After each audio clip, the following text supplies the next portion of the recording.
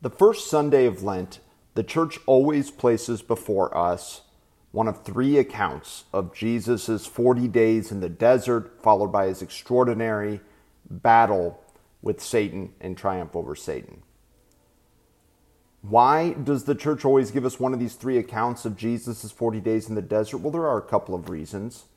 And the first one is to instruct us that Lent in particular, but the Christian life in general, is a spiritual combat.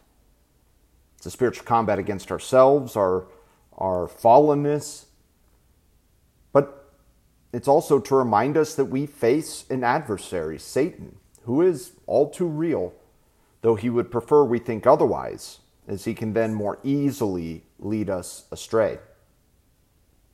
St. John Chrysostom, one of the great fathers of the early church, he once preached a three-part series on the devil. And in the second of those three homilies, he said this: "It certainly gives me no pleasure to speak to you of the devil, but the teaching is full of security for you, for the devil is an enemy and a foe, and it is a great security to know clearly the tactics of your enemy." The devil is our enemy. It is of great security for us to know clearly his tactics. Well, we see Satan's tactics in our gospel, right? And it's the same tactics he used to incite our first parents, Adam and Eve, to disobey God's command. It's the same tactics he has used on us and will use in the future: temptation. And in the threefold temptation of Christ, we see the common three ways in which we experience temptation to sin, which St. John summarized as the lust of the flesh, the lust of the eyes, and the pride of life. The lust of the flesh refers to physical desire. Okay, so it could be desire for food or drink, sex or comfort, or any number of material goods, right? Satan tempts Jesus, a man intensely fasting, to turn stone to bread. Then we see the lust of the eyes, which is basically greed. It's the desire to own and possess things of value, money, treasure, earthly treasure. So the devil shows Jesus all the power and glory of the kingdoms of the world and the wealth that would follow in an instant, and offers it to Jesus. Finally, pride, the pride of life, which is sinful pride, this disordered exhortation of oneself. Satan takes Jesus to the most public place in all of Israel, the temple, and basically encourages Jesus to perform some miraculous spectacle, right? Because this was the most public place, because it was always filled with people, this would make him an instant celebrity, and he would receive adulation from the whole populace. Now, as our gospel shows us, in every single case, we see the tempter is cunning, right? He doesn't directly try to tempt Jesus towards evil, but rather towards something that appears to be good. Bread for one famished by fasting, power and glory, fame, adulation. None of these things are intrinsically wrong.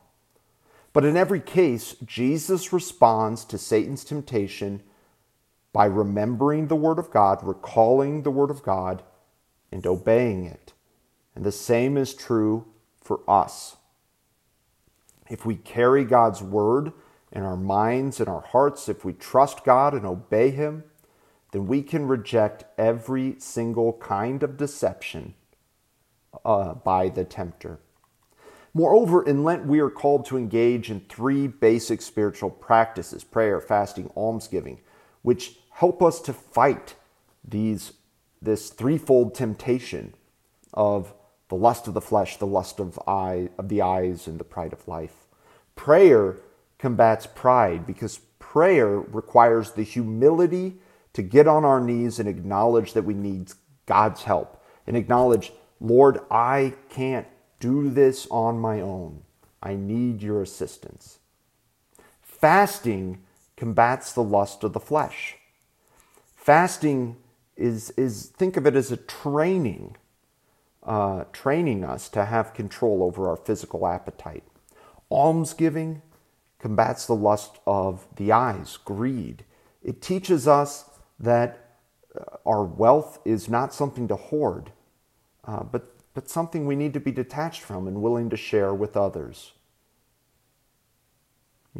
These three ways the church encourages us to employ in Lent, they help us to combat the temptations of Satan.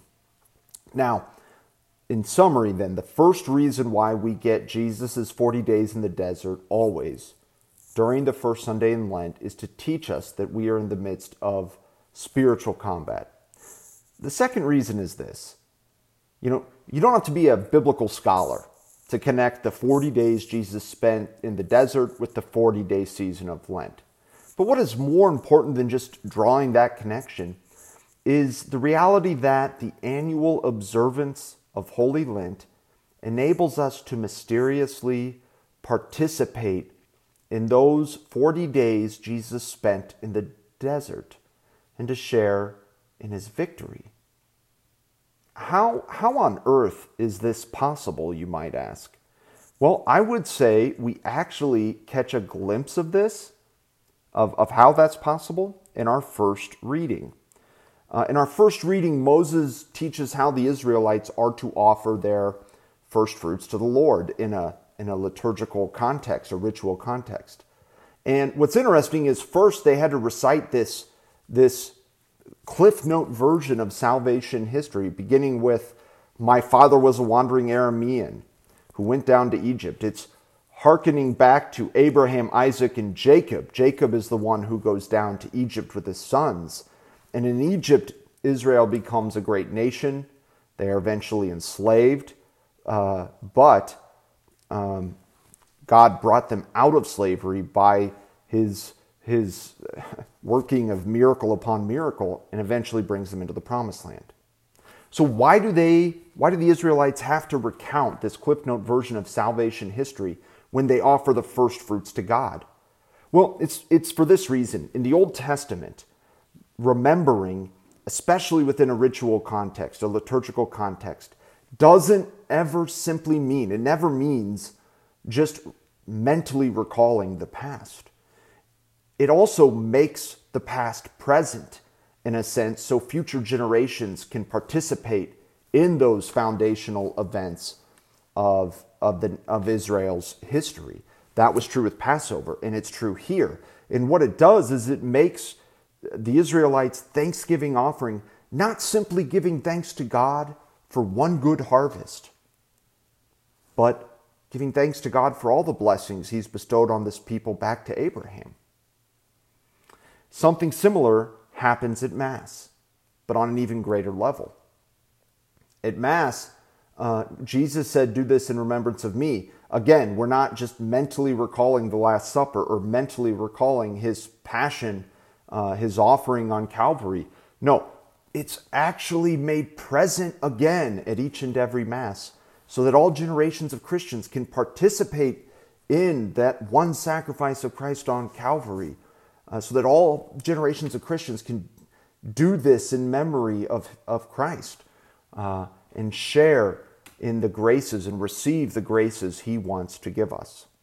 All right, what does this have to do with Lent? Well, for those of us who are baptized, when we pray, fast, and give alms, we are mysteriously bound to Christ more closely.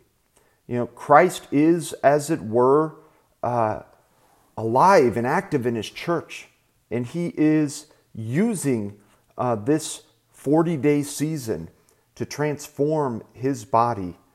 He is using this season as a sacrament, so to speak, during which our penitential practice have consequential effects. They bring us into the mystery of the dying and rising Christ. It is as if we were mystically going with Jesus into the desert for 40 days so that we can share in his victory over the evil one and so that we can share in his ultimate victory by his cross and resurrection. Let us enter into that desert this year with renewed intensity, ready for spiritual combat, ready to pray, fast, and give alms, so that we can be united with Christ and he can make us the saints he created us to be.